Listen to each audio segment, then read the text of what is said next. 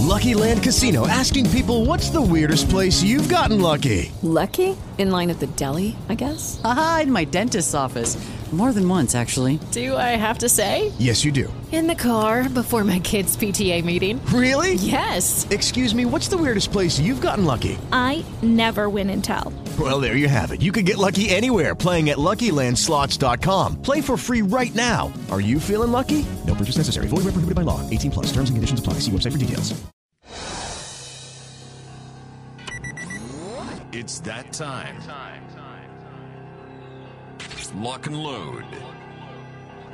The Michael Berry Show is on the air.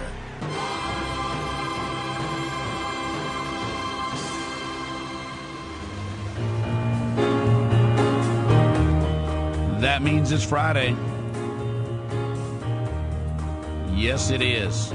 It's also 9/11. I'm glad that fell on a Friday this year. It gives us an opportunity to do what we would have done anyway. Oh, happy day. Happy day. Oh, happy day. Happy day. When Jesus wore. Jesus wore. Oh, when he wore. When Jesus wore. Jesus wore. He washed my sins away. Oh, happy day. Oh, happy day. Oh, happy day. Oh, happy day. Oh, happy day. Oh, happy day. Happy day. When Jesus wore. Jesus wore. Oh, when he wore. Jesus wore. When Jesus wore. Jesus wore. Washed my sins away. Oh, happy day. Oh, it's a happy day. Oh, happy day. He taught me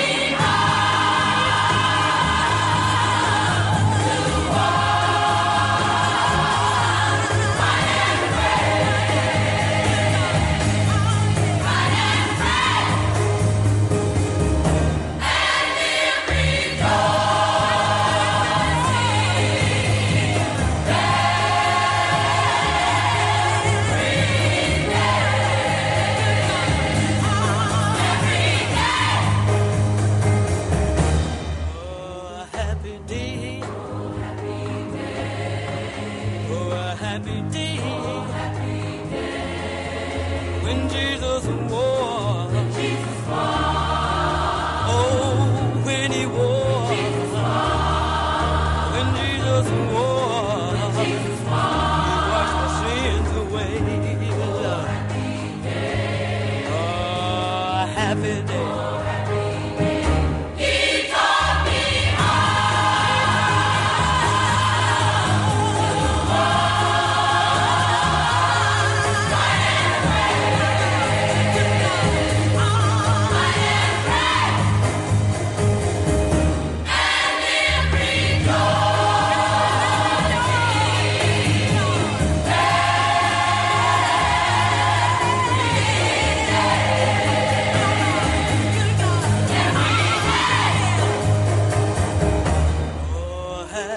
day. Oh, happy day. Oh, happy day. Oh, happy day. Oh, happy day. Oh, happy day.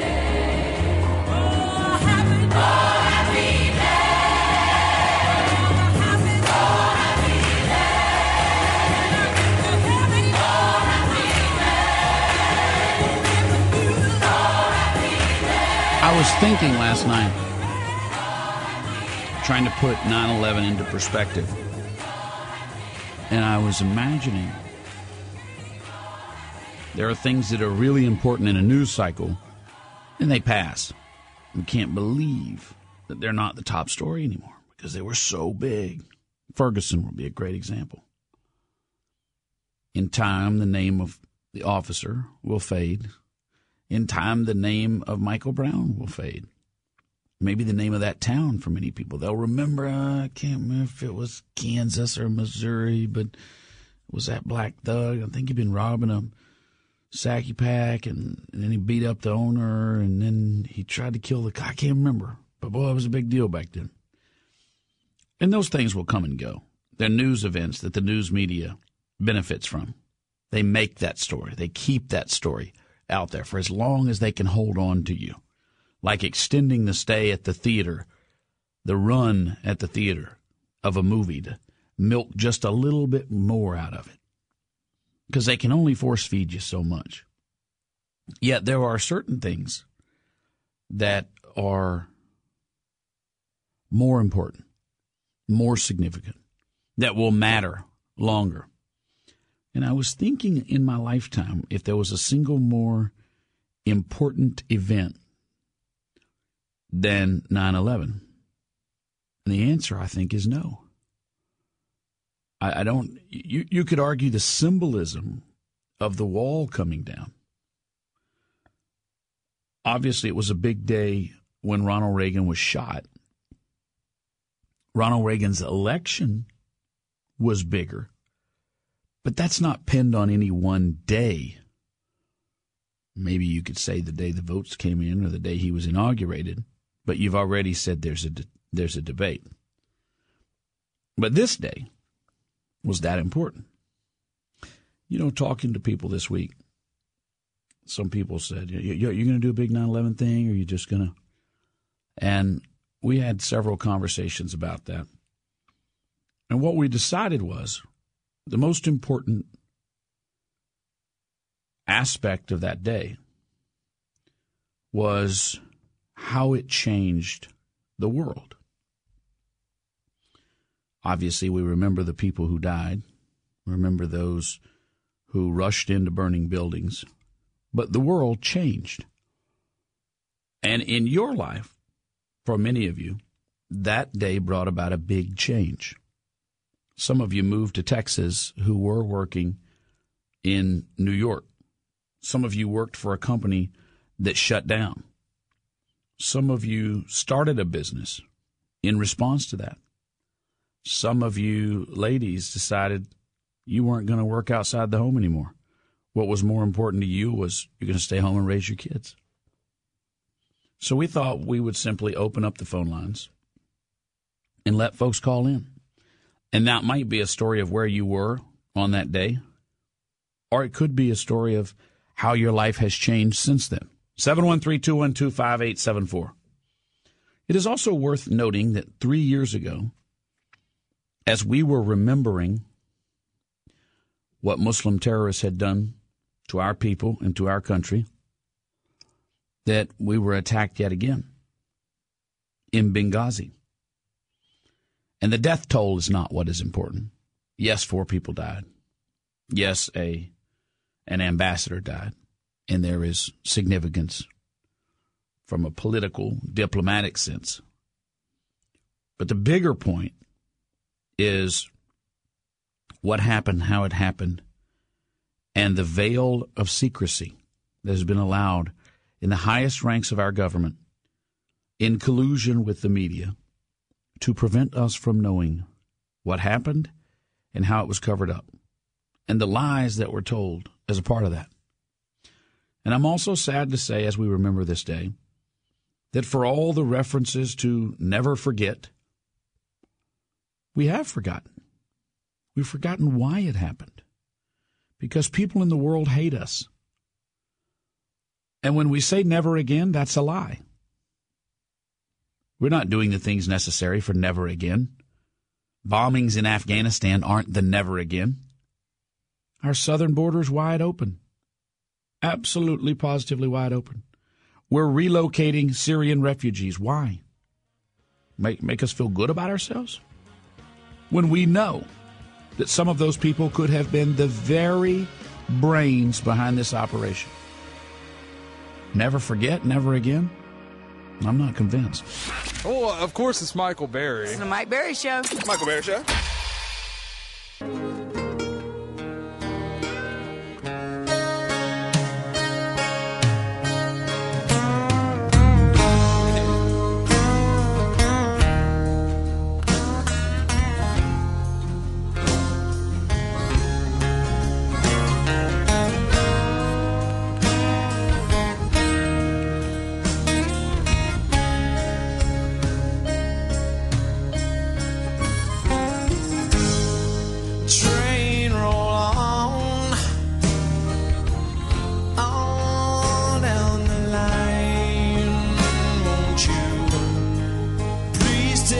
far, far away.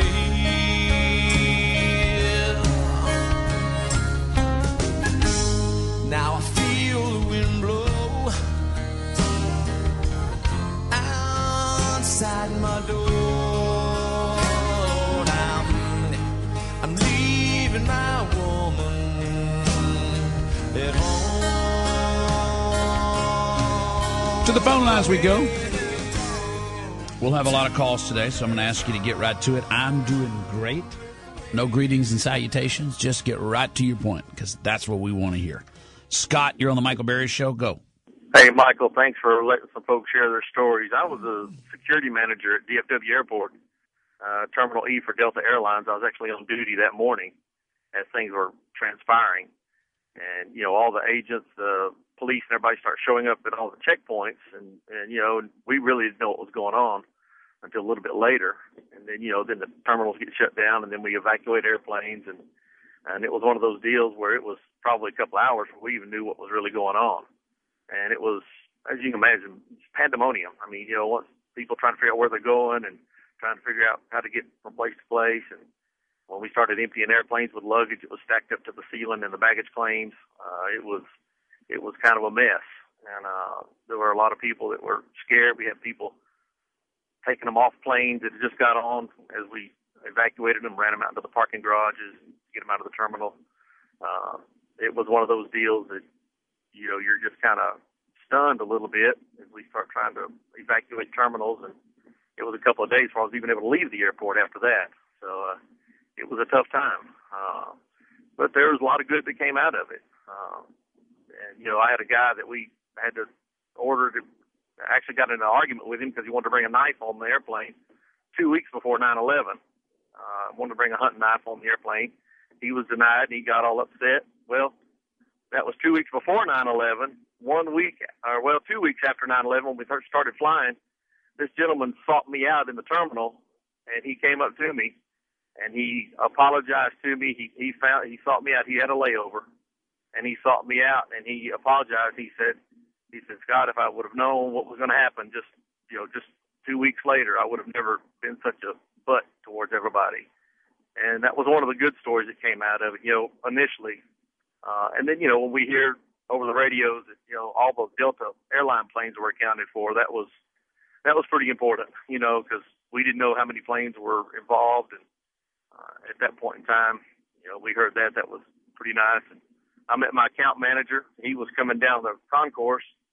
He had a phone in each ear, and I'm running back and forth between checkpoints, checking on my security people. And he has a phone in each ear, and I'm walking past him, and he said another one just hit the Pentagon. And that's kind of when we knew that things had definitely changed. It was a rough day. Rough day. You know, with Lucky Land Slots, you can get lucky just about anywhere. Dearly beloved, we are gathered here today to... Has anyone seen the bride and groom? Sorry, we're here. We were getting lucky in the limo and we lost track of time. No, Lucky Land Casino, with cash prizes that add up quicker than a guest registry. In that case, I pronounce you lucky.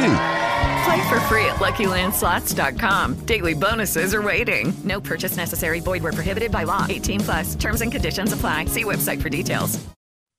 Of all the things that have happened in my lifetime, 50, 60 years from now, when I look back at what I know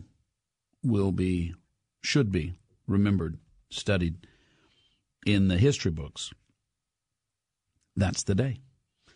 And it's interesting that the further you get from it, the less it tends to affect people. You know, to some extent, time heals. And my wife has always said there's a unique aspect to the American, that history is not nearly as important as their future. And it's why she grew up in a home that was several hundred years old. And here we knock them down and move on. Ed Emmett, I'm looking at you. Because that's what we do. We don't hold on to the past. You know, some would argue we don't remember our past or preserve our past. But we're a very forward-looking people. And that's why I think it's important in the midst of that journey forward that we commemorate, we stop and remember. There's importance to that.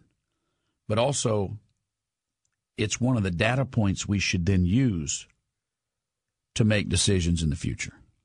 And that should not be lost, for sure. Casey, you're on the Michael Berry Show. Go ahead. Hey, Michael, how you doing? I can remember I played baseball at LSU Shreveport, and I had gone to work out that morning, and I came back, and my buddy said, oh, man, it still chokes me up, to think about it. And to know that, I could have had a family member or somebody like that, that would be impacted. Specifically, what I remember is a couple of days later, we had practice. Coach had canceled practice, and this was at the LSU campus in Shreveport, Louisiana, which, if you remember, they flew W out there for a little bit. And I remember my coach telling us at that practice, he said, as the B-52s are flying behind and doing touch and goes, they did it all the time. He said, some of you guys are angry and upset. Some of you don't know what to do. You're 18, 19, 20.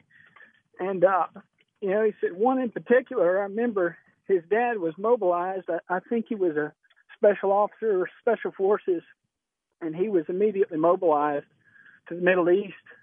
He just remembered getting a call from his dad saying, hey, bud, he said, I don't know where I'm going. He said, I don't know if I'm coming back.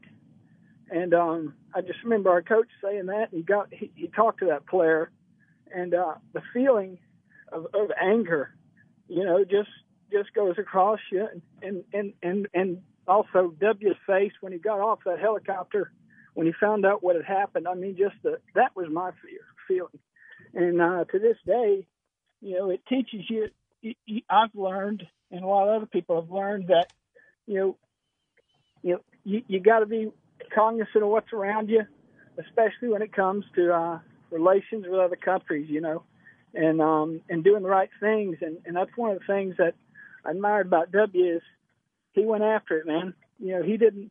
He looked at his research, his team. He trusted them, and did what he had to do. And I think a lot of that has just disappeared in a very short period of time. Seems like it was a long time ago, but this was just yesterday in the whole scheme of things. And we're just not handling things right anymore, man. And people need to look at the past and remember what happened and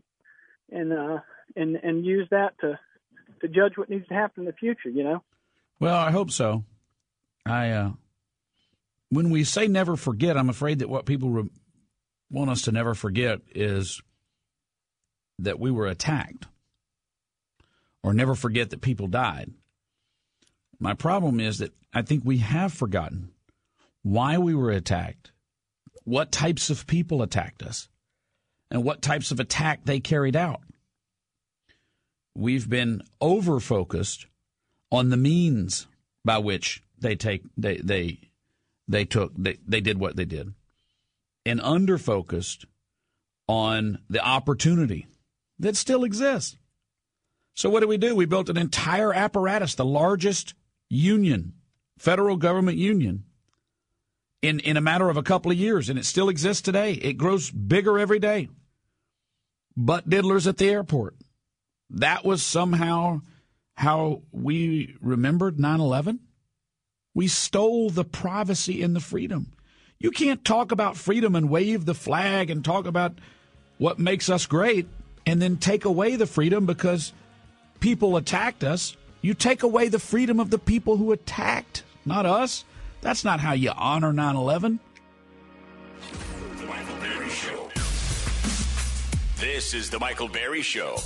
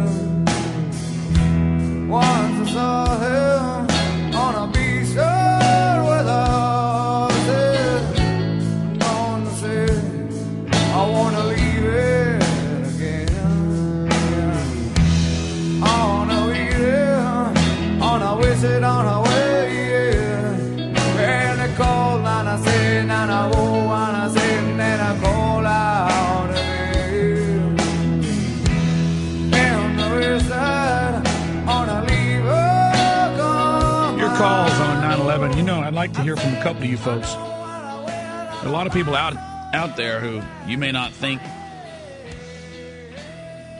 you may not immediately think how 9/11 changed your life. But I know, because I've had people over the years tell me, that they had no intention of joining the Army, the Navy, the Air Force, the Marines. But after 9/11, within days, in some cases months, they went and signed up and were shipped off. That changes your life, can end your life. The profundity of influence the events of that day had on the American psyche, and on whether you want to call them destinies or careers, futures, lives, are much deeper than just 3,000 people killed in towers or physical structures that were downed. Very deep and profound effect on millions and millions of Americans. 5 years ago, 2010, George W. Bush left office in January of 2009.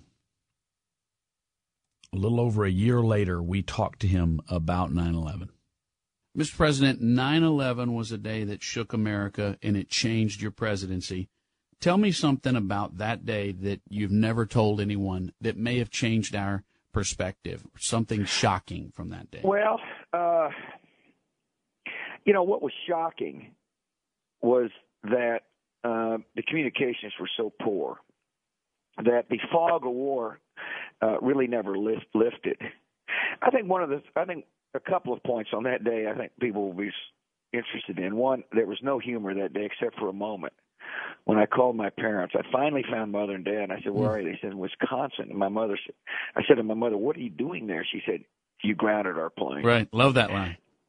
The other thing is that wait a second. Your parents were in a motel, you say. Even better. That's right, outside of Milwaukee. And they had been grounded. All planes were grounded. I think people will one thing that people don't know and will when they read the book is that I had this sickening feeling when I heard that Flight 93 went down in Shanksville, that it was shot down on my orders. And I'd given the order to shoot down planes after certain procedures had been followed. And I did that in order to, just try to enhance our security. And then I heard 93 goes down. And there was a moment where I said, "Oh, my goodness, this is, I ordered the shoot down of a commercial airline." Then I heard the story of Todd Beamer and the other courageous passengers who showed unbelievable courage. The other interesting, I think people find interesting, is what happened after I got back to the White House, and Laura and I are in bed, and an agent said, "Mr. President, the White House is under attack. Let's go."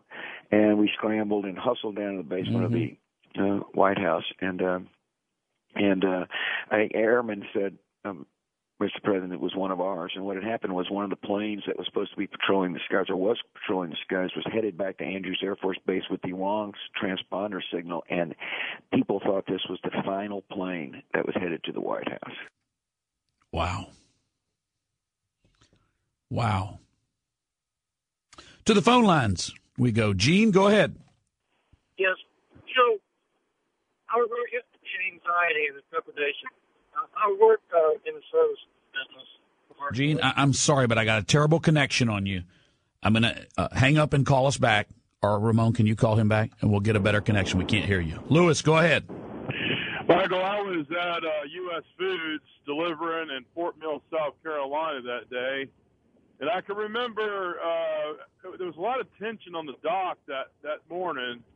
And I had went up to the cafeteria to get myself a cup of coffee, and I watched the whole thing unfold on the television. I saw the plane go in the building, and I really didn't comprehend what was going on other than realizing that they said we were under attack by these two planes. And I go back to my truck. I couldn't get anything on the radio but news on every channel. Back then, you had to rely on the payphone to call, and I didn't have a cell phone then, and I couldn't use the phone, but our phones were down, and they had they cut all communication out. But after that happened, within an hour, it was like a kindness that came over everybody. Everybody was just kind, is overwhelmingly kindness. And when the main thing was I was worried about was I couldn't get a hold of my family. I couldn't find out how my kids were. And I was young then. I was 36 and 14 years ago. And I had to go, once I found out they were okay, I had to go up there to New York to take a load of chicken, of all things. Right around the corner from where that place happened, to a little Chinese food place that ordered a tractor load of chicken that made a distributor. But the thing that made an impression on me was, and what's important was, I just want to make sure that my family was okay and that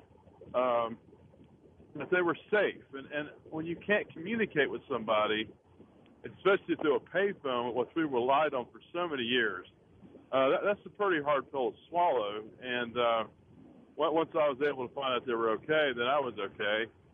And it just showed perspective that the most important thing at that time was my family and the kindness towards my fellow man. And Hello, it is Ryan, and I was on a flight the other day playing one of my favorite social spin slot games on ChumbaCasino.com. I looked over at the person sitting next to me, and you know what they were doing?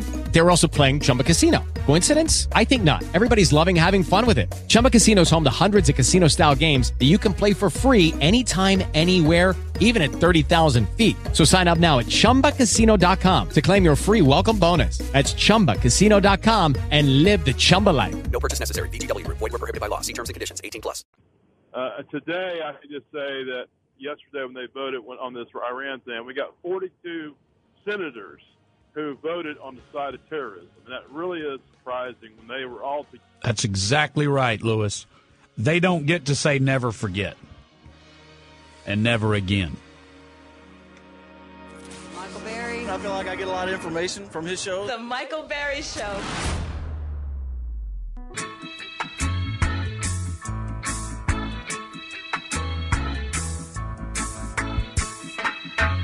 Don't worry about a thing. 'Cause every little thing gonna be alright. Singing, don't worry about a thing. 'Cause every little thing gonna be alright.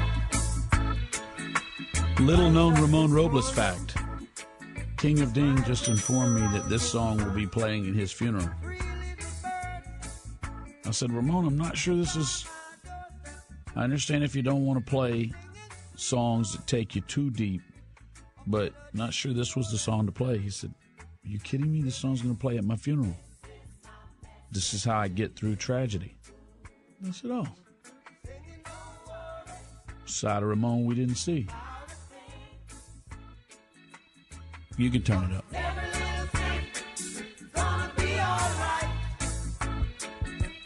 Singing, don't worry about a thing. 'Cause every little thing gonna be alright. Rise up this morning, smile with the rising sun. 3 little birds flew by my doorstep, singing sweet songs of melodies pure and true, saying, this is my message to you. Really don't worry about a thing. Worry about nothing, no. Every little thing gonna be alright. Don't worry. Singing, don't worry about a thing. I won't worry. 'Cause every little thing gonna be alright. Don't worry about a thing.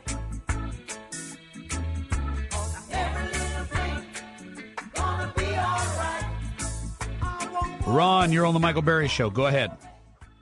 Yeah, I had a couple close encounters with 2 9/11s, and first one in 2001, we were looking for office space in New York, and we were the real estate office 2 blocks from the Trade Center, getting ready to go over there when the truck bomb went off, and we felt the shaking and all the rattling and rolling. But the worst one was 9/11, 14 years ago, when one of the guys 2 guys that worked for me, one had left the company and moved to New York City and became a sommelier at Windows of the World, and his brother remained working for us, and we knew what was going on, and the guy here in Houston tried to call his brother to see if what was going on, and knowing that he didn't work until the evening, but he got through to him, and he'd gone in early to check everything for a party they were doing,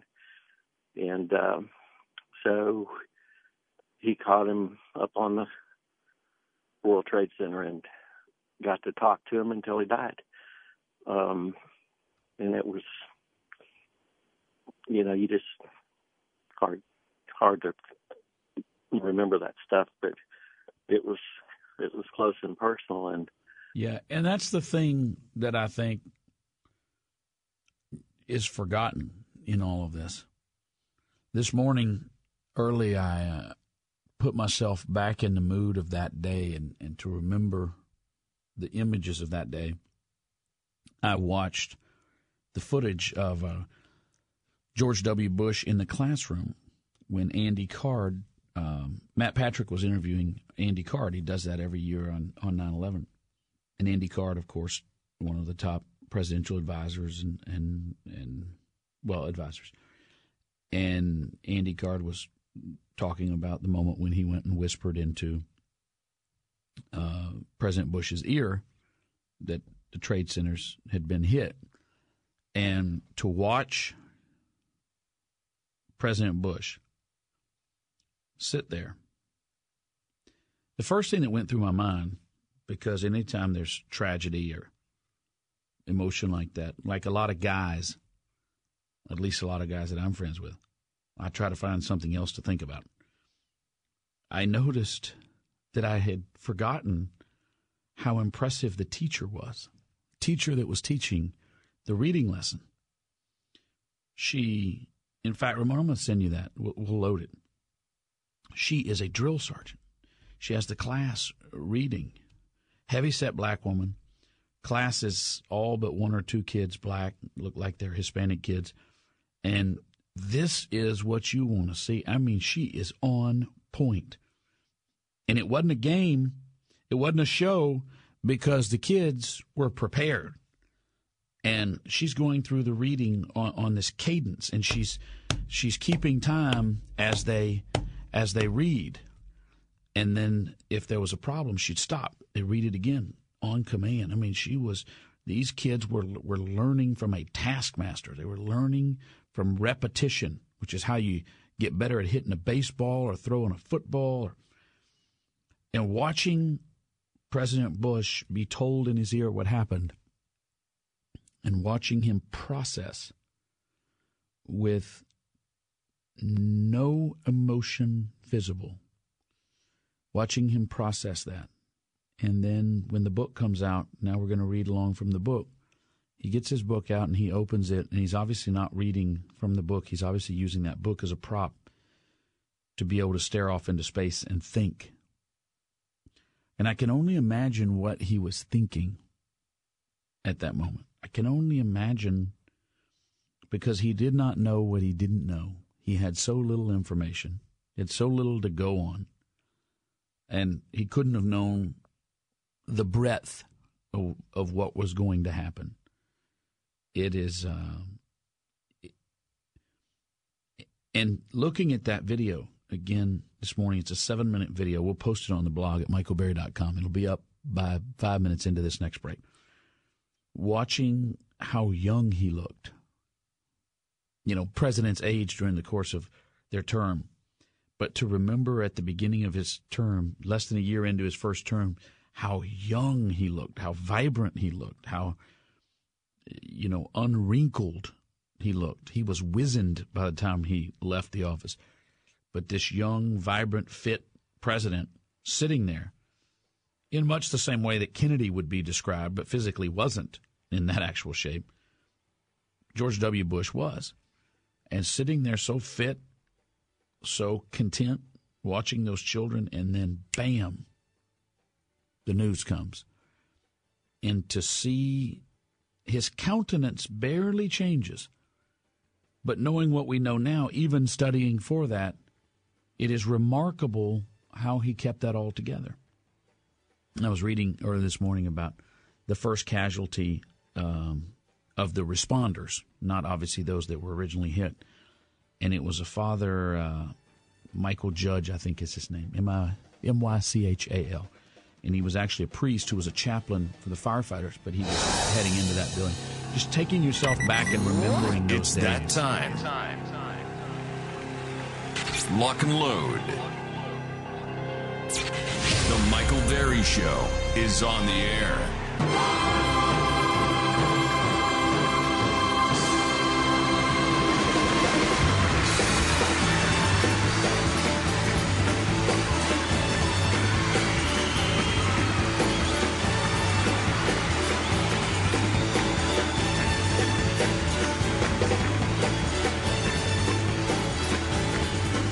We'll get to the phone calls. How your life changed, what you were doing. Your call. Open line Friday, 9/11. But first, courtesy of Chad Nakanishi, our week in review. We were a great country through the power. With shorts or skirt. The school's superintendent saying the policy revision is to give students soft skills employers seek. Why would you do that? Somebody has some urgings that they're embarrassed about. What people need to do is relax a little. That's what they need to do. They need to calm down. Women that wear yoga pants, or girls for that matter, want to show off what they got. Here's to the bartender. We're drinking Lowenbrow. Yeah, we're in high cotton. We're drinking Lowenbrow. Here's to good friends. Tonight is kind of special. So much to say. Words that got away back then. Tonight, let's begin again. It's been so long. Gee, I'm glad to see you sitting here with you.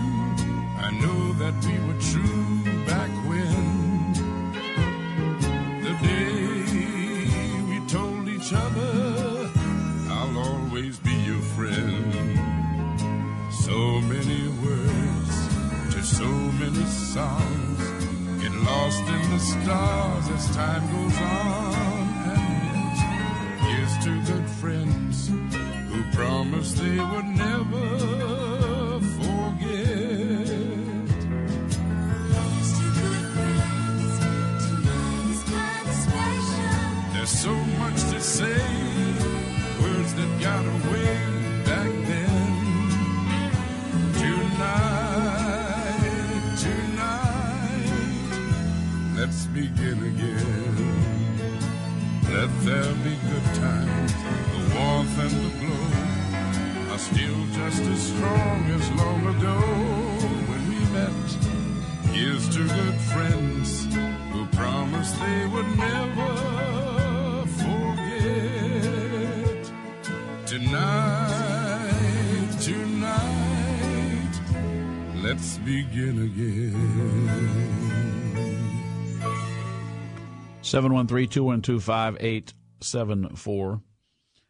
Marcus Luttrell is profiled on a new NRA commercial. We've posted it to our blog at michaelberry.com. I know you're watching, so pay attention. You hate my freedom, my religion, and my country. You hate me for speaking my mind. You try to control me with violence and intimidation. You think you can muzzle me with fear? Don't ever confuse me for my politicians or my media. I am an American, free-born and free-bred, and I will call you out for who you are. An Islamic extremist who would kill me for my beliefs. You don't intimidate me. My freedom is more powerful than anything you can possibly do, and I will never, never surrender my rights. Lucky Land Casino, asking people, what's the weirdest place you've gotten lucky? Lucky? In line at the deli, I guess? Aha, in my dentist's office. More than once, actually. Do I have to say? Yes, you do. In the car before my kids' PTA meeting. Really? Yes. Excuse me, what's the weirdest place you've gotten lucky? I never win and tell. Well, there you have it. You can get lucky anywhere, playing at LuckyLandSlots.com. Play for free right now. Are you feeling lucky? No purchase necessary. Void where prohibited by law. 18+. Terms and conditions apply. See website for details. Your terror. I will say what I think, worship according to my beliefs, and raise my children how I see fit. And I defend it all with the Second Amendment to the Constitution of the United States. I cower to no one, because I am the National Rifle Association of America, and I am freedom's safest place.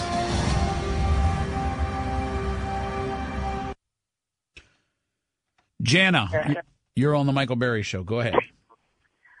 I was calling in to tell my 9/11 story. Go ahead. And I had a baby that day at 1:30 in the afternoon.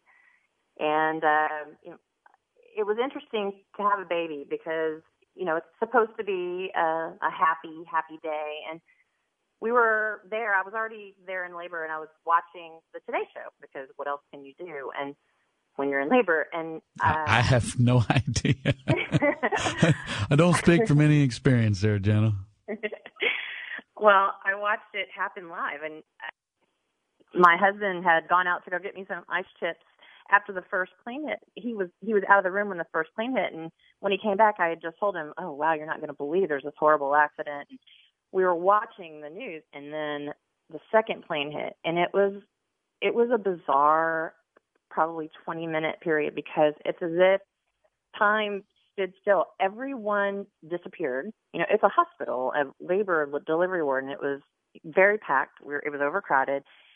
Everyone wanted to do the same thing everyone else wanted to do. They wanted to call their family, and they wanted to, see where everybody was. And so everybody just disappeared. And then my husband and I, just in disbelief, watched this unfold. Meanwhile, I'm in labor, so I had to have the baby. But I will tell you, even with everything going on, the anesthesiologist came in right before I had to get the epidural, and he said, "I want to be honest with you. I'm a little distracted, and I want to go out and I want to call my family, and I'm going to make sure everybody's okay, and then I'll come back and do this." And he was very kind, and he walked out and came back in, and he did that, and everybody came in and did their jobs. And with all the chaos going on, my daughter, she was my second child, and she came out, and they handed her to me. She didn't cry. She didn't make a sound.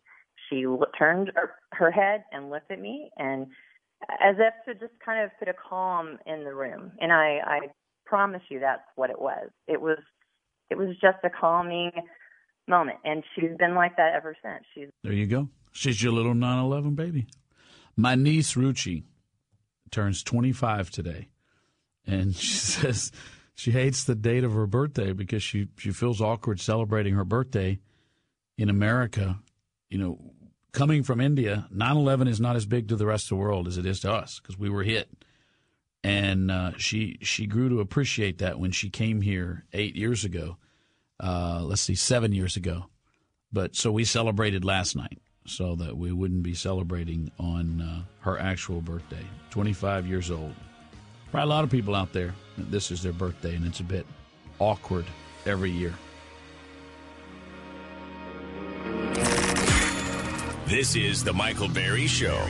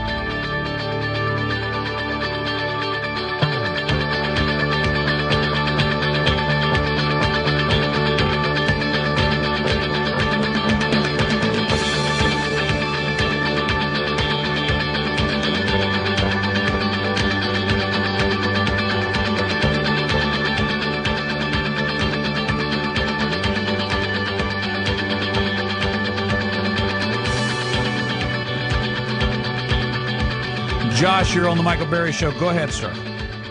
Michael, September the 11th, I'm sitting in English class, and the history teacher bursts into the room, turns on the TV. She's running around like a mad woman from classroom to classroom, turning on all the TVs in the school. By that time, the second plane had hit, and we all knew what had happened. We didn't know the severity of it or what would happen in the future. But for me personally, that is the defining moment in my life. It put me in the Army and into Iraq, 2004, 2005. After it happened, I went and enlisted like a lot of guys my age did, and I enlisted as a 12 Bravo combat engineer. I asked the recruiter, what do you guys need? And that's what he told me they needed. That event sent me overseas. I had never left home before, never really even been out of the state. And here I was, 18 years old, going through boot camp, AIT, learning about demolitions and all the other tools of the trade, and got over to Iraq, and I'm just sitting there, and it's surreal. And I'm thinking to myself, you know, I remember seeing Dad play soldier in Desert Storm. Never in a million years would I have thought that I would have been there. And, you know, 9/11, I think about that all the time. I think about the other guys that were sitting there with me in the recruiting station and in boot camp, and the drill sergeants telling you, you know, it was complete volunteers. It was a complete army of volunteers. Everybody wanted to be there. We had no idea what the heck Iraq was, where it was. We just knew someone hurt us, and we wanted to go do something. And the drill sergeants the whole time saying, you know, you guys are going, you know we all are going, don't you? You know, everybody just shook their head, you know, yes, drill sergeant, you guys are going to go play in the sandbox. And, you know, we went, man, and some things happened over there. You know, I'm sure a lot of guys have their experiences, but for me personally, 9/11 is twofold because, like I said before, 9/11 put me there. But also 9/11 is the day my mother was born, and it's also the day she died. So during my tour on 9/11, I got brought home to bury her. So today, I have a lot of thoughts in my mind about 9/11 today. It changed my life in multiple ways. But, you know, on a positive, the one thing I remember the most about 9/11 is how everybody came together. There was no division. There was no racism. There was nobody burning the flag or wiping their butts with it. It was a lot different than it is today. And I don't know, man, it's a big day. Josh, you were a senior in high school on 9/11? Yes. So you had just begun your senior year? Yes. What did you intend to do after you graduated high school? My intent was to follow in my father's footsteps. He was a pipe fitter, welder. I knew there was a pretty big demand for that. I knew it was good money.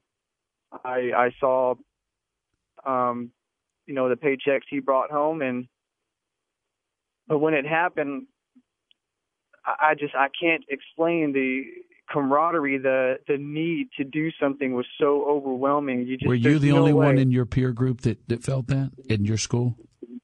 No. Well, in my school personally, I wasn't really popular. I didn't really talk to a lot of people, but I know that in my group of friends, you know, there were several of us that went and joined up. There was just no way we could sit idle. And like I said, the patriotism was so overwhelming. I mean, it was like that was the thing to do. You know, if you were able-bodied. Do you still believe it was the right thing to do? I do. How long after you graduated did you ship out for boot camp?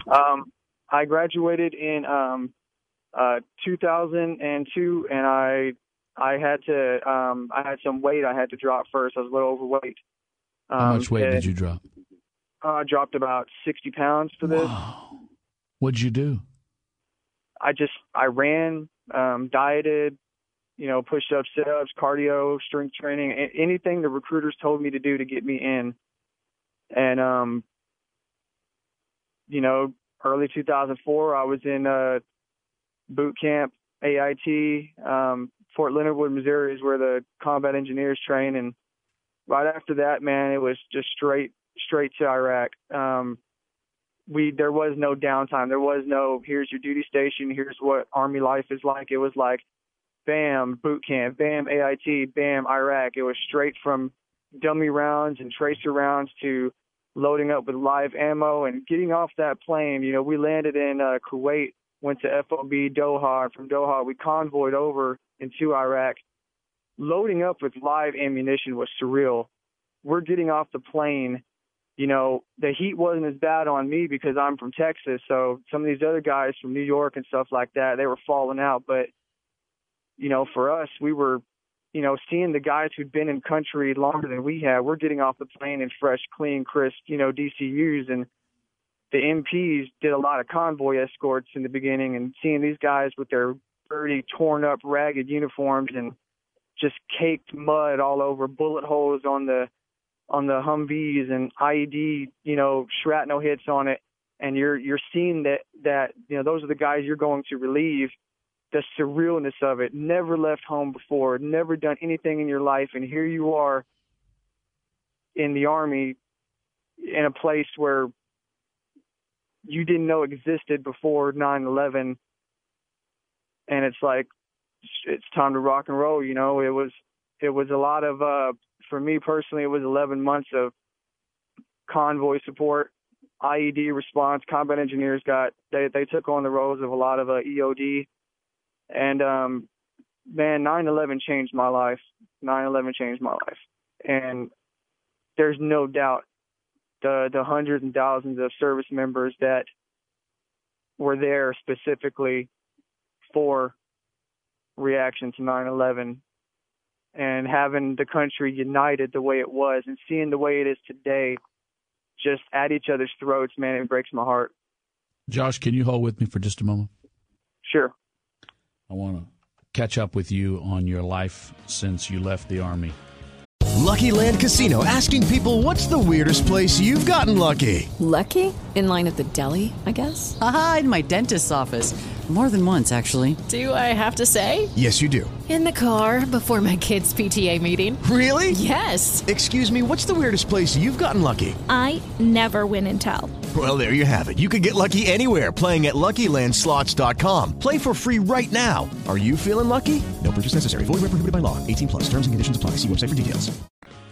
That's the story I wanted to hear. I wanted to hear one of those stories right there.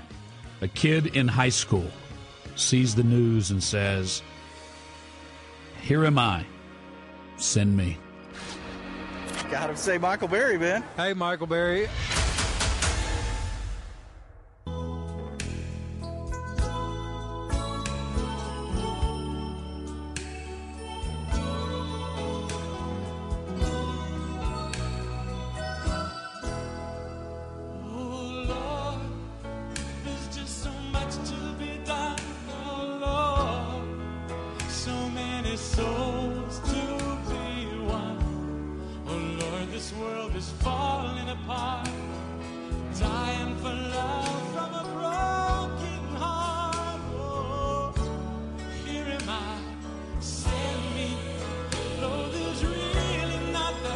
I can't remember if it was 2010 or 2006. I think it was 2006. Governor Rick Perry had been reelected. I don't know if it was, technically, obviously he became the governor when President Bush was elected president and stepped down. And I don't know which reelection it was, but I remember he used one of my favorite verses, which is Isaiah 6:8, about being a servant about stepping up when you're called. Also, I heard the voice of the Lord saying, "Whom shall I send, and who will go for us? Then said I, Here am I, send me." And I've always loved the imagery of that verse. And if you've spent any time, or your pastor has, on that verse, you know that Isaiah was in the temple, and the temple was filled with smoke, and Isaiah believed he was about to die. And he saw the image of God and felt incredible shame at the life he had lived. There's reference in the earlier verses to unclean lips or unclean living. I don't remember all of it, but I recall that he felt this deep sense of shame that here I am about to die before God, and I have not lived as I should have. I have not done what I should have done. And then God speaks to him and says, "Whom shall I send, and who will go for us?" And that's when Isaiah sees his moment and says, "Here am I, send me." I was talking to Craig Lavati, a friend of mine who is the only reason left to read the Houston Chronicle. And he signed up for the Marines right after he graduated high school because of all of this. And it was interesting for me to hear his perspective. He's not your typical liberal member of the media. But he made the point that for his generation, what happened in 9/11 truly changed their lives.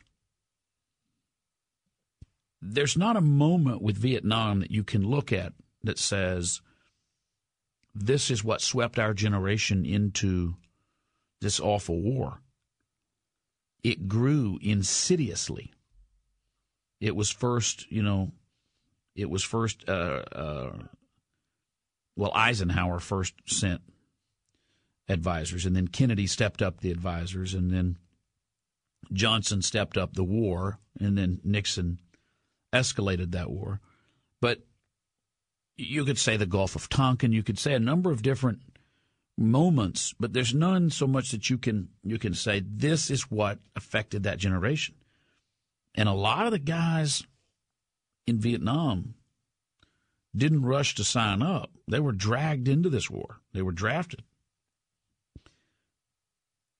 What made 9/11 such an important moment, especially for that generation, for all the talk of the awful millennials, there were a lot of young people that lived out in the cornfields that played high school football or Xbox or whatever they played at that time, 14 years ago, and out came the call, and they stepped up. Here am I, send me.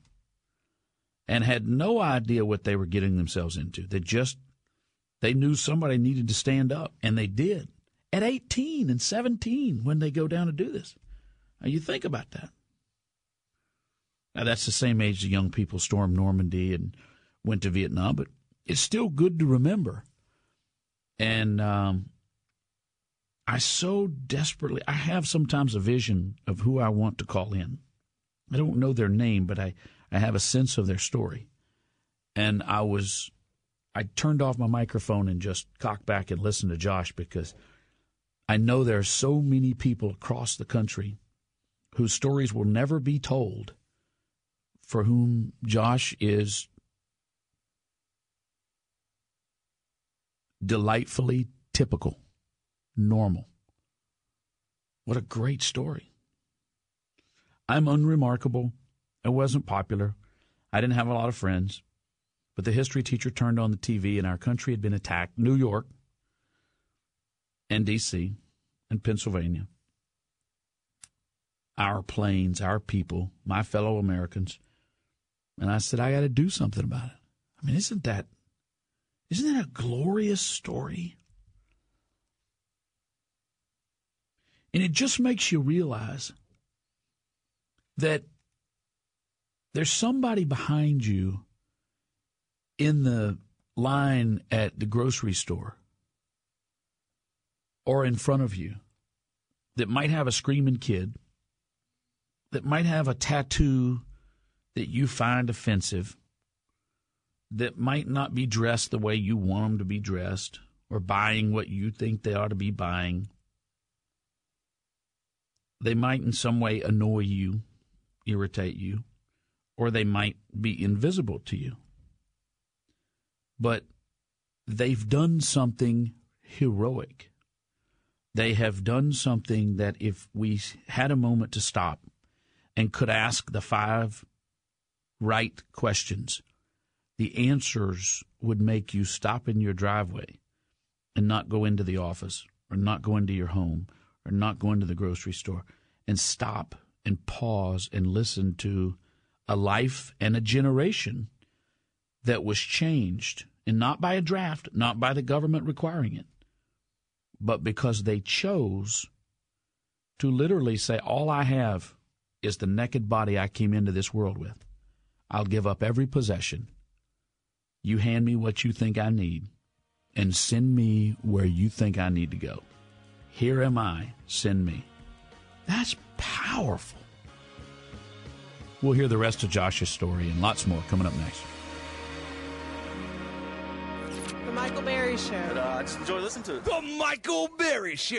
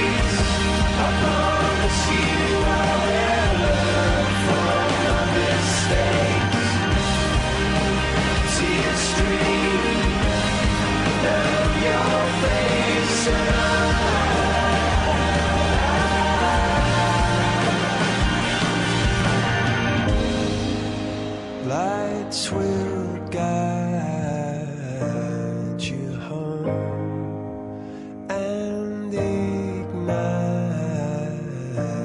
your bones, and I will. So, Josh.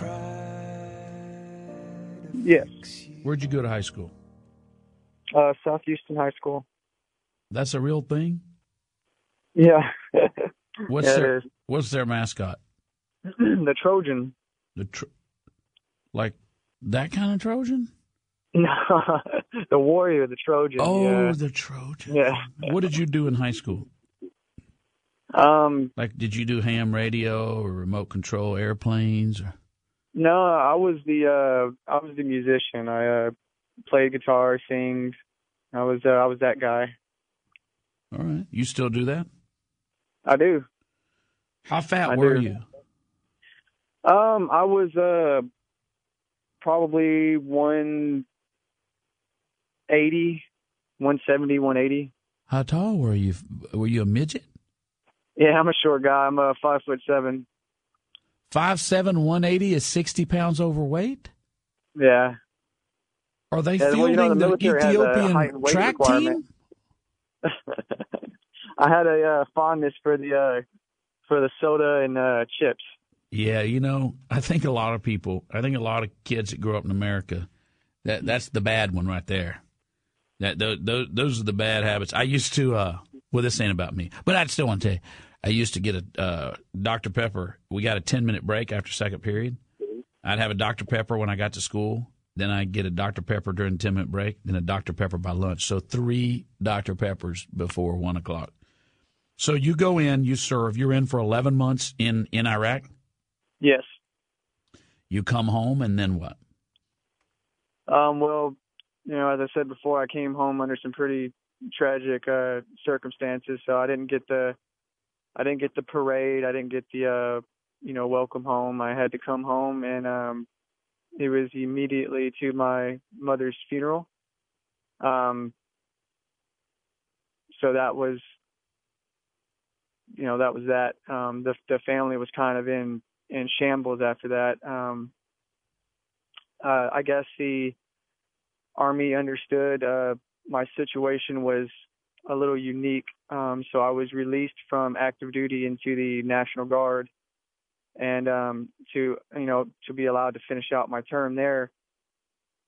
So I did the only thing that I could think of to do to keep my mind off of everything, and that was just to go right to work. I ended up being recruited by the Harris County Sheriff's Department, and I did that for a while. How long was a while? I did that for about a year and a half. Ended up getting to go to the academy, and you become you get hired on as a white shirt jailer, go through and become a blue shirt. Mm-hmm. But I had some issues going on in my head that I didn't understand back then. That now I know that I was suffering from PTSD and like massive depression. The veterans that I was with, at least the generation, I can't speak for everybody, but at least my guys and the group of people that I was around, we never sought out help. We never sought out anyone to talk to because, like I said, it was a volunteer thing. We knew full well where we were going. We knew we didn't join up to go to college. We didn't join up for benefits. We didn't join up for any other reason than to use me for what you see fit. I want to help. So, we knew what we were getting into, so it wasn't like a surprise. So we didn't feel the need to go and complain and cry about our issues or turn to anyone and, I'm having nightmares or I can't sleep at night or I can't control my anger. But these issues were starting to manifest themselves at work. I was having outbursts. So it basically came down to a situation where, you need to get help. You need to. Did you get help? I didn't. I didn't think I needed it. Did you ever get help? You know what? Just about a month and a half ago is the very first time in my entire existence of going to the VA. I've never, for the better part of 10 years, I just dealt with everything on my own, and everything began to spiral out of control. It went from one job to the next, It was. What about now? What shape are you in now? Are you working? Oh, Michael, no, I'm not. I just got released from the hospital. I had I tried to commit suicide, and they caught me. So they committed me to the hospital. That's the only reason I knew the VA even existed. When I thought VA, I thought old men with beards sitting around sharing war stories. I thought that's what it was. I had no idea it was this network. Well, I'll tell you what, Josh, hold on just a second. I want to talk to you off air. Can you hold with me? Okay. All right, hang tight right there. And that gives me a good opportunity. I want to thank my friend who is himself a veteran, Marine, who sent this to me, who sent me a reminder that for anybody out there that on this day or any other day needs help because you served with PTSD, I want to give you the number for the PTSD Foundation of America. They run a facility called Camp Hope here. You're not going to be talking to doctors and counselors. You're going to be talking to other veterans, and that works. It's 877-717-7873. Write it down if you have somebody that needs to make that call. 877-717-7873. 877-717-7873.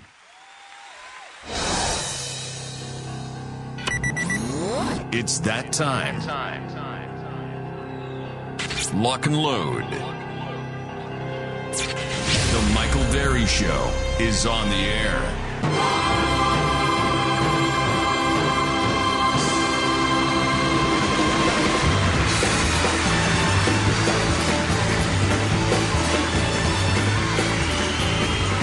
That last call right there is bigger than one person's call. That last call is illustrative of a larger phenomenon in America today. If I hadn't gone back to Josh in the second segment, then what we had on our hands was a Pollyanna story of a young man in high school who signed up and served. And we could all feel good. Way to go, Josh. Bully for you. And I don't know why I went back other than I wanted to hear what Josh is doing today. And it would be nice to say, well, Josh went into welding with his dad, and now he owns the welding company, and he made $1 million last year. But that's not going to say that's how that story ended, because he's in his early 30s. The story's just getting started. But that's not where we are at this point in that story. There's going to need to be some things that are fixed to get there. And I think it's fair to say, we talked off air, Josh is broken right now. There's a lot of that out there. And going through it alone is an awful thing. So I just reached out to David Malsby, the executive director of Camp Hope, and he's going to work his magic. And I think Josh has to take the step, but I think Josh is going to get over to Camp Hope. And as I explained to him, there's nothing I can tell you. There's nothing a doctor can tell you. There's no pill you can take. There's no counseling or therapy that I think can fix what's wrong or help you get through what's wrong, like talking to other veterans. It's tried and true. It works. Something about the fact that someone else doesn't judge you because they've been there. Whatever you've been through, they've been through worse. That's what makes Camp Hope work. That is why I'm so passionate about it. And nobody's ever told me this, but I always worry. Do I spend too much airtime on it? Do I wear you out on it? Do you wish I would stop talking about that and talk about the news of the day? That's why we talk about it so much. That's why we spend so much time raising money for it. That's why, by the way, October the 10th will be the open house for Camp Hope. And if you have somebody you would like to bring, that's a perfect day to bring them, although if they need help, they need to get in there sooner than that. But that's a perfect day to come over and bring someone casually to see the place and meet the people there. Every time they do something like that, we find that somebody comes not believing they have a problem, but understanding that others do, and they just want to be there to support. And they realize when they get there that they need help and that they're barely hanging on themselves. And that will be a day that folks will, if you don't have someone you can bring yourself. I think it starts at 11 in the morning. And at about 12:30, they're going to put up the sign for Berry Brigade Way. And as I said, that happens to have my name because that's the name that this company chose to put on the radio show that you and I do every day. And I say you and I because when we do things for Camp Hope, it's you doing things for Camp Hope. And so I hope you will come out and be honored because that's what it is. We couldn't put every one of your names or They chose it, but they couldn't put every one of your names on there. But that's effectively what it is. That's what that boulevard is. That is a road to a future for a lot of Americans that are veterans, and you paved it, and that's something to be proud of. Morris, you're on the Michael Berry Show.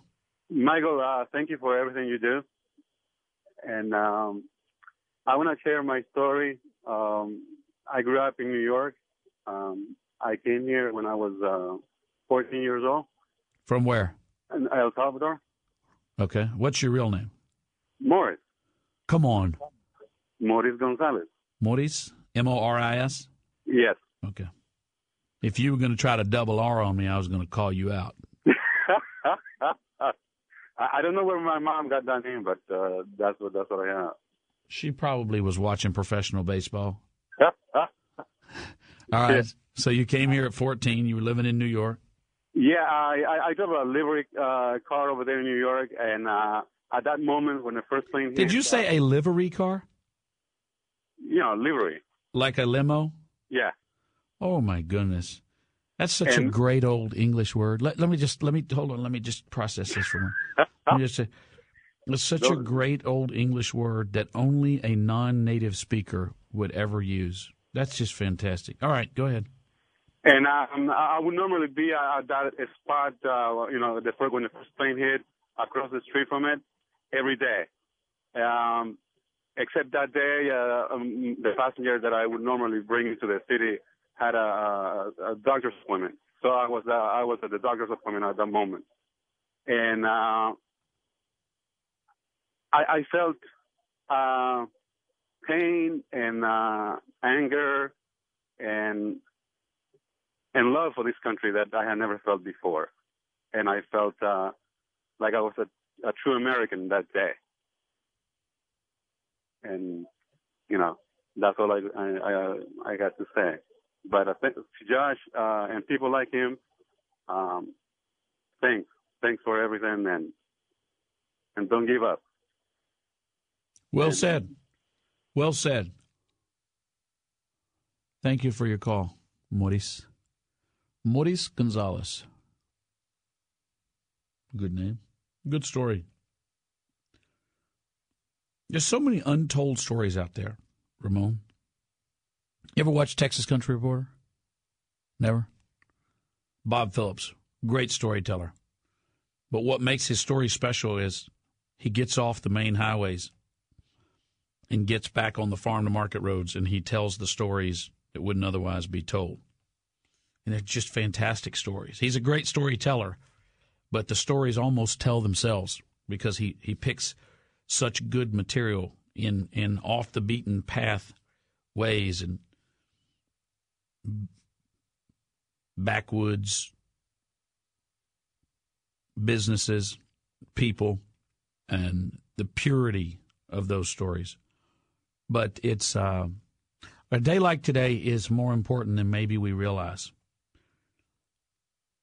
Showers are important because that's where you come together and mark that we're bringing a baby into this world. I don't want to go to them. Weddings are important because that's where you mark that these two people are coming together and forming a union, and that's going to be a family going forward. Funerals are important. None of us likes to go to them because that's where we mark a person's contributions to this world. These stories, Maurice, Josh, it's important. Michael Berry Show. The Michael Berry Show. Berry Show. That's why I like him a lot.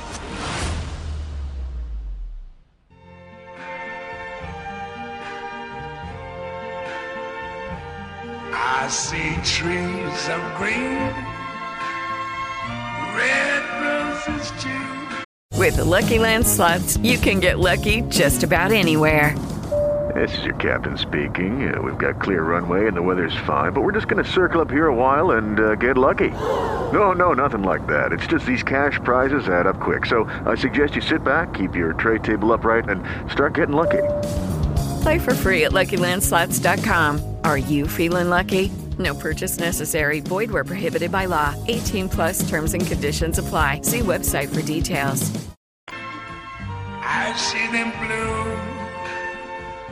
for me and you, and I think to myself,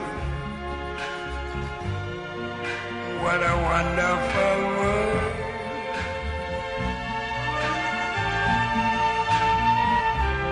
I see skies of blue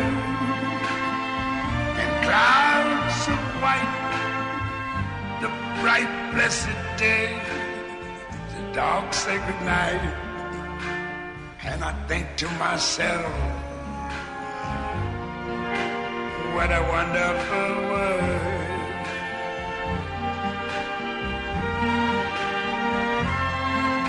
The colors of the rainbow, so pretty in the sky, are also on the faces of people going by. I see friends shaking hands, saying, how do you do? They're really saying, I love you. I hear babies cry. I watch them grow. They'll learn much more than I never knew. And I think to myself, what a wonderful world. Scott, you're on the Michael Berry Show. Go ahead, sir. Yes, sir. I was enlisted in the Marine Corps at the time. I'd been in about 2 years and a week. I was stationed in California at 29 Palms. And I had the news on. I was getting ready for work at 7:30. It was about 7:30 California time.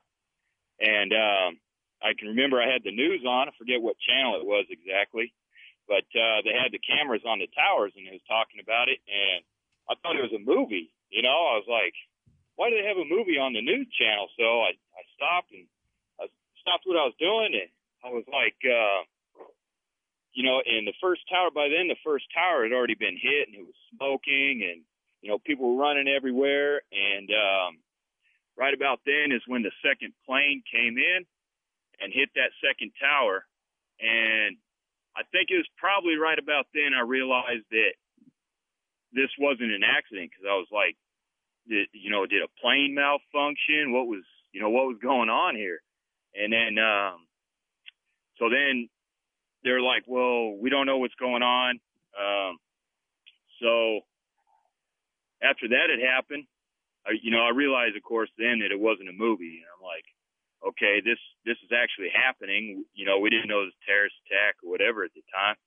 And so I can remember going to work that morning, probably 20 minutes after that. And almost instantly, I can remember just the atmosphere of the entire base changing. I don't know if I said this already, but I was stationed at 29 Palms, California. And the atmosphere of the entire base changed. It just kind of, there was like a sense of urgency. And it seemed like almost overnight we went from green camouflage to tan camouflage. And then, the physical makeup of the base kind of changed too, because you couldn't park within, 50 feet of any building, no personal vehicles. And they put concrete barriers in front of all the buildings. You didn't come and go out of the base as freely as you could. A lot of that changed. And then 2 years later, in January of 2003, I went to Iraq. How long did you serve in Iraq? It was just 6 months. I was advanced party, so they sent me a little bit early, ahead of the rest of the company over there. Mm-hmm. And so I got on a plane and we flew out of Miramar, and we I sailed out of Diego Garcia is where we ended up, and got on a merchant marine ship, and we got all our equipment ready. And, so we offloaded the ship in Kuwait, and I was in Iraq itself for about 3 months. And, before that, I was in Kuwait. We sat in Kuwait in a makeshift tent basically for about 3 months. And you were there for 6 months. Was there firing, live fire during that time? Not really. There wasn't that much resistance. We invaded the southern border with, I believe it was either the 1st or 3rd Infantry Division of the Army. So they had tanks with us because I was an LAV mechanic.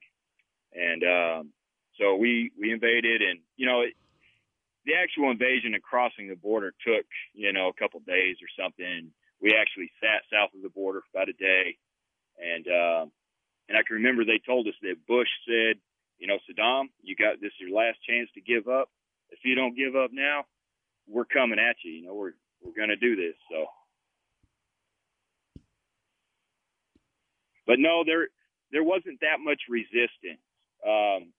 We got in a couple of firefights here and there, and there's a few, couple of mortars, fired at us a little bit, but nothing real major. We cleared some buildings, and they have these out in the desert. They would have these, like I guess you call them spider holes, and they dig them, and they'd only be about 5 foot deep, and they would be covered with kind of like corrugated sheet metal and plywood or whatever they had. And I can remember distinctly the first one I went into, it went down, a couple feet, and it was basically like an L shape, and it turned to the left. At the end of it, it probably went down, once you could stand up, and it probably went 4 feet straight, and then it turned left into like a small room. Probably you could stretch your arms out probably 2.5 times, to touch each wall. And there's nobody in there, so I didn't encounter any direct fire myself. There was some, there's some pop shots here and there and stuff. So what do you do now? I'm a mechanic, Where? automotive mechanic, diesel. For whom? I work at a shop in the Woodlands. And the owner's actually a Marine too. He served in Vietnam, and there's just a couple of us here, and he's been here for 20 some odd years. And I just started here about 6 months ago. So, what were you doing before that? I've always been a mechanic. Does it pay well? It does when there's work, because I get paid hourly commission. So, if the work's here, we get paid pretty good. What's your best year? Probably about 55,000.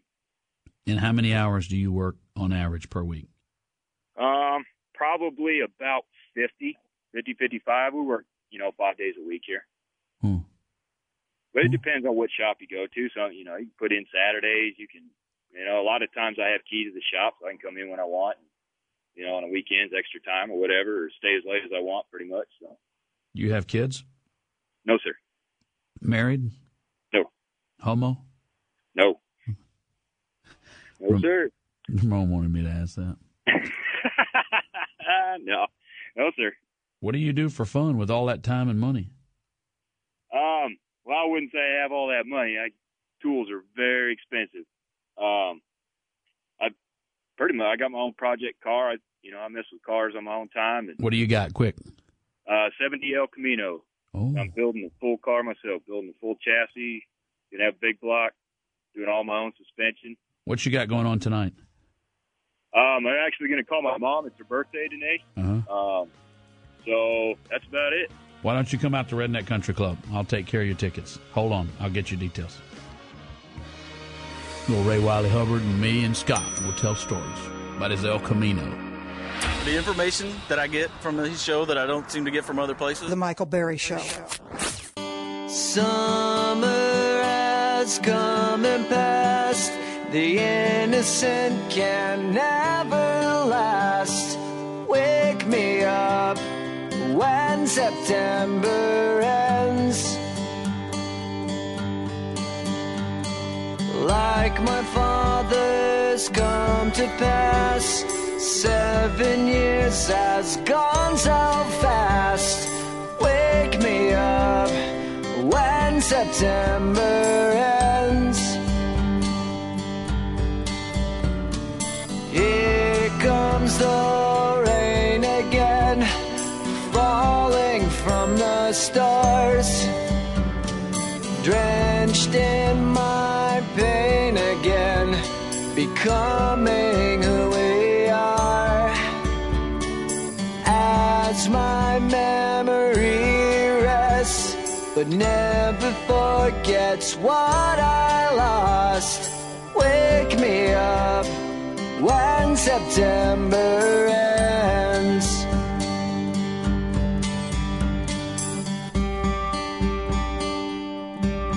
Robin, you're on the Michael Berry Show. Go ahead. Michael Berry, 9/11/2001 should have been a day of happiness. It was going to be. I was working for Compaq. Compaq and HP were merging. We were having a wonderful party in that afternoon. I had clients coming in. I was going to have a presentation with them. It was going to be a great day.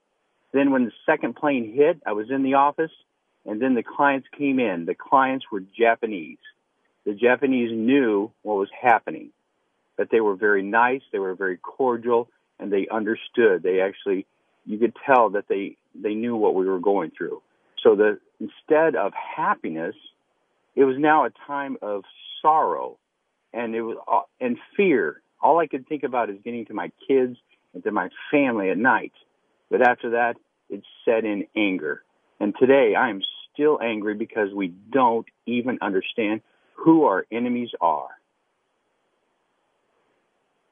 So you can probably hear the anger in my voice. Well, no, I think there are a lot of people that share that anger. There's a lot of frustration.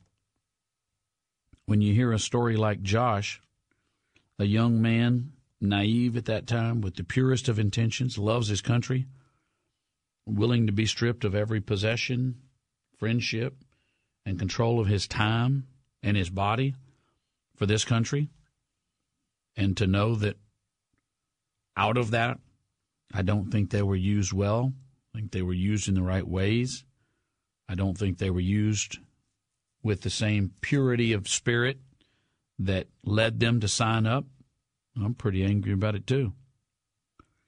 When Barack Obama's announcing we'll take in 10,000 more Syrians after we've already taken in 70,000, displaced people in a war zone where both sides are evil, and you want to bring that to American soil, to the neighborhoods of people that fought there and came home to their refuge? Hey, guys, it is Ryan. I'm not sure if you know this about me, but I'm a bit of a fun fanatic when I can. I like to work, but I like fun, too. It's a thing. And now the truth is out there. I can tell you about my favorite place to have fun, Chumba Casino. They have hundreds of social casino-style games to choose from with new games released each week. You can play for free anytime, anywhere, and each day brings a new chance to collect daily bonuses. So join me in the fun. Sign up now at ChumbaCasino.com. No purchase necessary. VGW Group. Void where prohibited by law. See terms and conditions. 18+. And now you're bringing that group of people here, knowing that some, if not many of them, will be part of those efforts? No. I don't think there's anything wrong with being angry. Not a bit. Not one bit. Dave, you're on the Michael Berry Show. Go ahead, sir. Hello, Michael. I grew up in the area 20 miles east of Manhattan, North Shore of Long Island, and actually watched some of the construction of the Twin Towers. Fast forward to 2001, and eerily, my son and I, 10 years old at the time, had been up to the Sbarro Pizza Restaurant on the North Tower in late June, 10 weeks before 9/11. My younger brother has been involved with the largest fire department on Long Island as leadership for 18 out of 40 years. And at the time, he was deputy chief of the department. And I was a road warrior working off of Highway 6 for a big oil company. happened to be the only week that fall that I didn't travel, and he and I were talking when he got a page over his emergency pager that a plane had hit the World Trade Center. And we talked, and we said, oh, it's got to be a twin engine, turbo, prop, something small. Never had any clue what it was. So he immediately three-wayed us in with my sister in St. Louis, who was watching the Today Show when the second plane hit the tower. The first night, his department, many of them backfilled into a firehouse in Queens, as the New York City Fire Department folks were down at ground zero. The second day, he went in and did a double shift from 4 o'clock to 8 o'clock the following morning at ground zero to spell some folks. Part of his leadership, they do a lot of annual meetings and, meeting with Underwriter Laboratory and fire prevention people and folks like that. And so he had gotten to know quite a bit of the brass of the New York City Fire Department, and I remember to this day and take it to the grave with me. His comment when we were talking about 3 weeks later was, I don't have enough suits to go to all the funerals of the folks in leadership that I knew that perished on 9/11.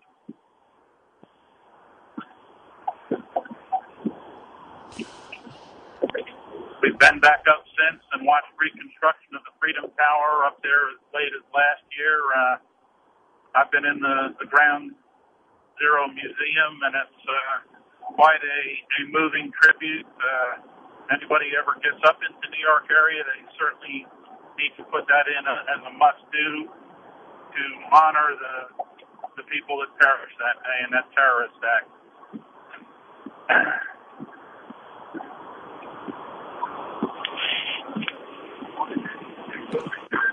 It's, I don't have a good word. Amazing, interesting, fascinating, awe-inspiring. I don't know that there's not one that comes off as trite. To realize how many people that get up and do their jobs every day, got up and did their job that day, but in a way that leaves you literally in awe. Little update on Josh. We have him in touch with Camp Hope. And your prayers for Josh, I think that I'm hopeful we're going to be able to get him some help and get him back on his feet. And I think that's the least he deserves. We'll keep you informed.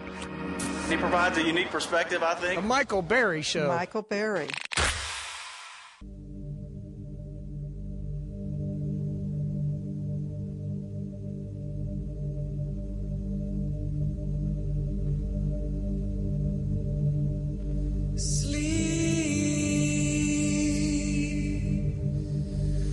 Sleep tonight,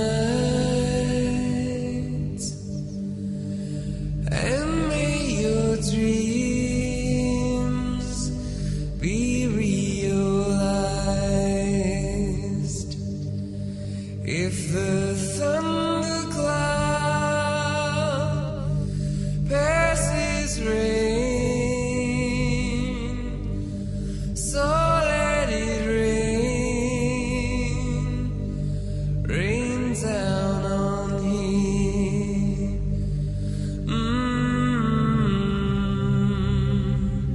So let it be.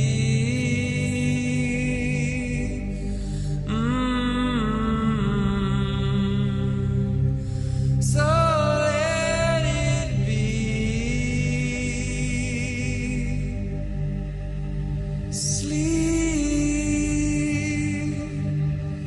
Sleep tonight,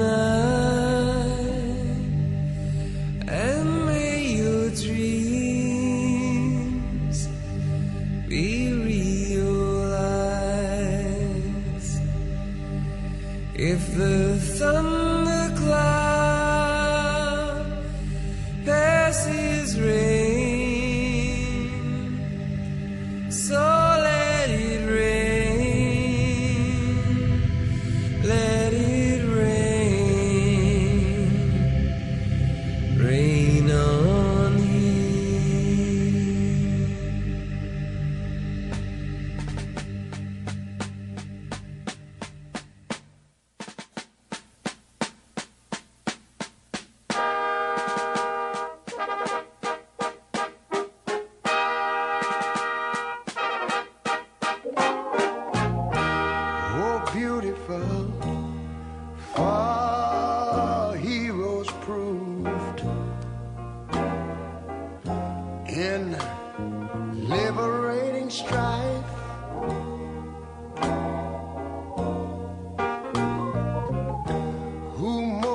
yourself. Yeah, country loved. And mercy more than life.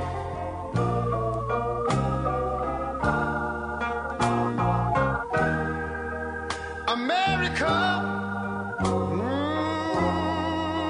America. Make God thy gold refine, till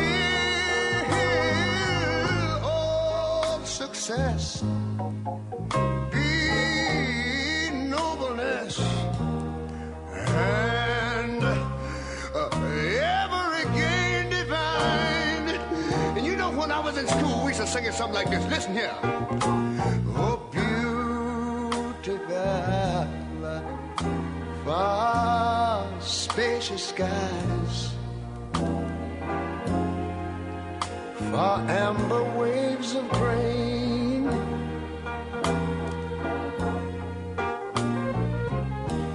far purple mountain majesties, above the fruited plain. But now wait a minute, I'm talking about America, sweet America. You know, God done shed his grace on thee. He crowned thy good. Yes, he did. Heavy brotherhood from sea to shining sea. You know, I wish I had somebody to help me sing this.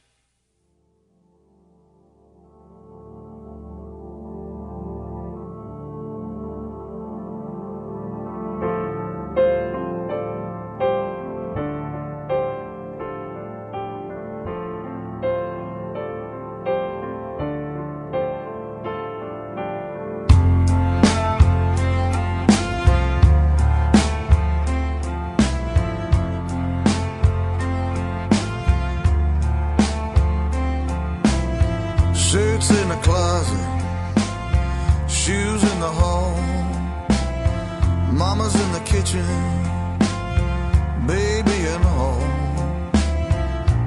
Everything is everything.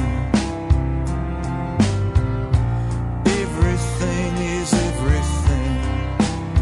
But you're missing.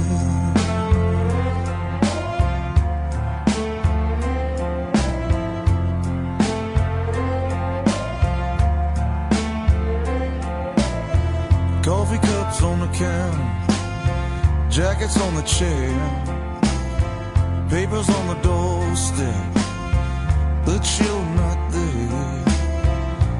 Everything is everything.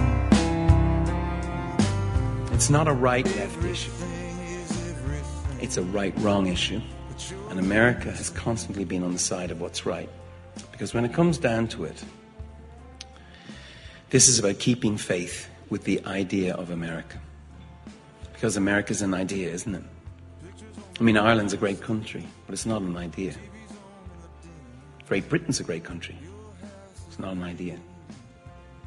That's how we see you around the world, as one of the greatest ideas in human history, right up there with the Renaissance, right up there with crop rotation and the Beatles' White Album. The idea, the American idea, it's an idea. The idea is that you and me are created equal.